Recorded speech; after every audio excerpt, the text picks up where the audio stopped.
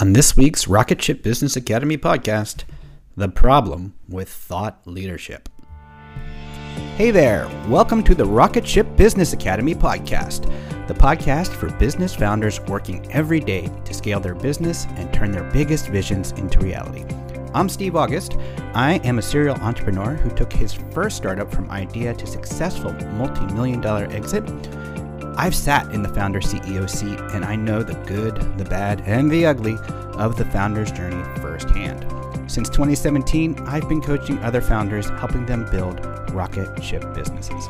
In this podcast, I'm sharing my hard-won lessons, taking your questions, and supporting you in your biggest challenges in becoming the CEO your company needs. Ready to light this candle? Then let's hit today's episode. Hey there, welcome. It's good to be back with you on this week's episode of the Rocket Ship Business Academy podcast. I'm Steve August. Good to be with you. So this week, I want to talk about the problem with thought leadership.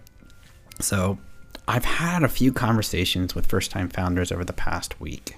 Some of them have been prospects, some of them have been current clients. And a conversation goes something like this. I say, okay, so here are your sales goals. What's your strategy to build your pipeline and your sales?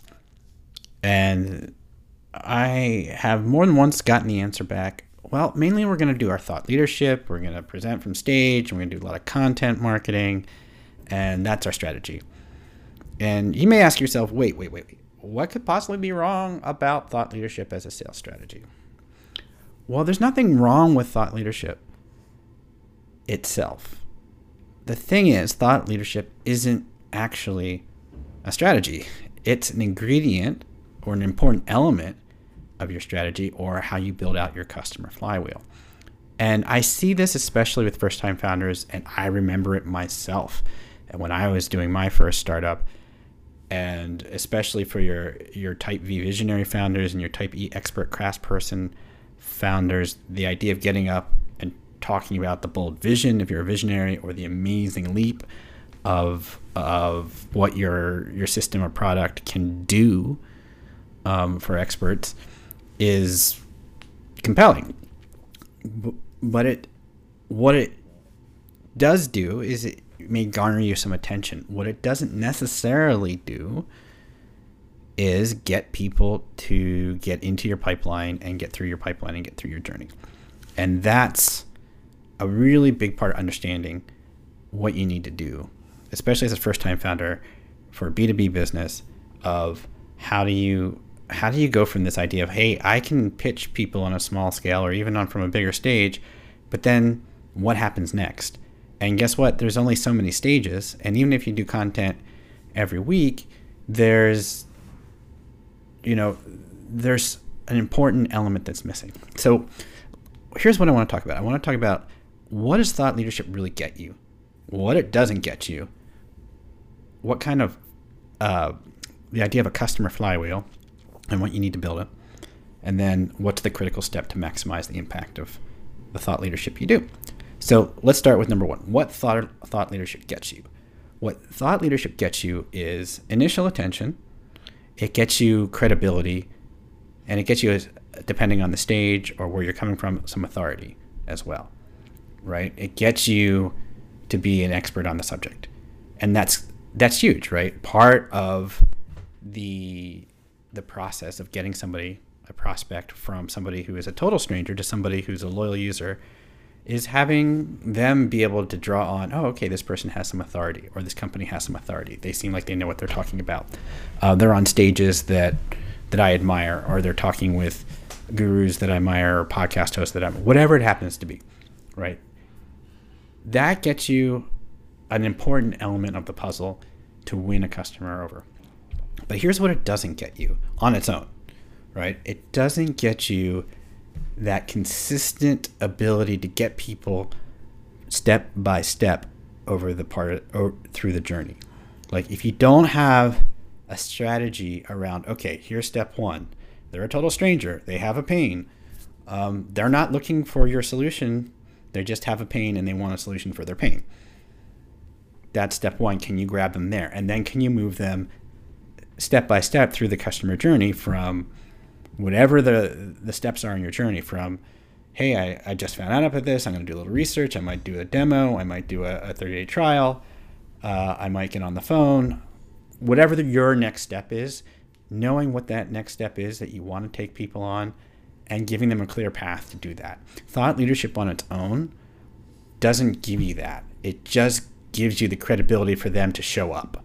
And if you don't have that consistent next step or that consistent ability to get them and attract them so that they can be in position to consume your thought leadership, then you're going to find that, and this is the pattern that I found, and a lot of founders that I coach, is say, hey, I went on the stage, we got a burst of interest, then a certain percentage of those people actually did anything, and then a certain percentage of those people actually went all the way through and became a customer, but it was really small, and now we have to do it all over again, and there's not an event, and that's what it looks like, right? It's not the whole process. So what do you need in order to leverage that thought leadership so that it actually does turn into prospects and customers and fills your pipeline? Well, I like the idea of a customer flywheel. And a flywheel is something that you build, that is an ongoing thing that once you build it has kind of its own momentum.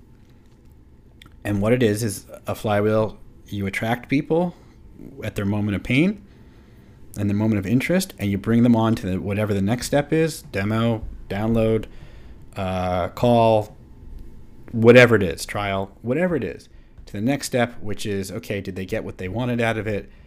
To the next step of now they buy, to the next step of now they're loyal and they're hopefully singing your praises. And we need certain parts of that flywheel to be really functioning in order to enable the others. And that is, obviously, can you consistently attract people or find the people or go talk to the people that are the ideal people for where you are right now at this stage?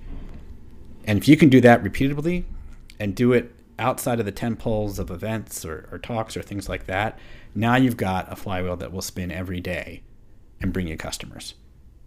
And so what thought leadership, again, that the role it plays in that is to give people what they need from a credibility standpoint to keep going to the next step or to take the first step, whatever it happens to be. So building that flywheel is super important. So the absolute critical step to maximize the impact of your thought leadership is to understand where it fits in whatever step that customer is in. So if they're in the initial, hey, I have pain and I'm searching for an answer for my pain because what I've got right now isn't working and it's preventing me from doing the things I want, getting the results I want. So I always say, no pain, no sale. It always has to start with the pain. They find a solution and they're like, wait a minute, these people actually, have some legitimacy. They have, I see what they're doing. I like the way they think. That gets you gets them to take the next move. And that's what you need to always do. Is the critical step is to always know what the next step is for your customer at any given stage. So at demo stage or download or trial stage, what kind of thought leadership do they need at that point? So at the first step, it might be, hey, I just want to make sure they understand my pain. At the second point, it's like, oh, they actually know the ins and outs of how to implement this stuff and where are the gotchas and how to support this. And so thought leadership is just the thing that keeps people turning, and coming through the journey, coming through the flywheel, and keeps giving them the reassurance that they're in the right spot, that they're putting their trust in the right organization, the right people, the right leaders. And that's what thought leadership is. That's where your thought leadership has the most impact. So that's the big thought for today. So thought leadership is great, but it isn't a strategy on its own. That's the lesson here. So if you need thinking or support in building out your flywheel and building your customer pipeline, then give me a shout, Steve at steveaugustcoaching.com. We have a lot of interesting programs. Have my 2X Accelerator, have my one-on-one coaching on these kinds of topics to get you where you need to go in as short as time as possible. So give me a shout, steve@steveaugustcoaching.com. Hope you're having an awesome week. I'll be back again next week and look forward to speaking with you then. That's a wrap for this episode of the Rocket Ship Business Academy podcast. Thanks for listening. Do you have a question or issue you'd like support on? Then write to me at steve@steveaugustcoaching.com and I'll include it into one of my upcoming episodes. And if you're a founder working to scale your business, be sure to follow me on LinkedIn and visit my site, steveaugustcoaching.com, for more insights. See you soon.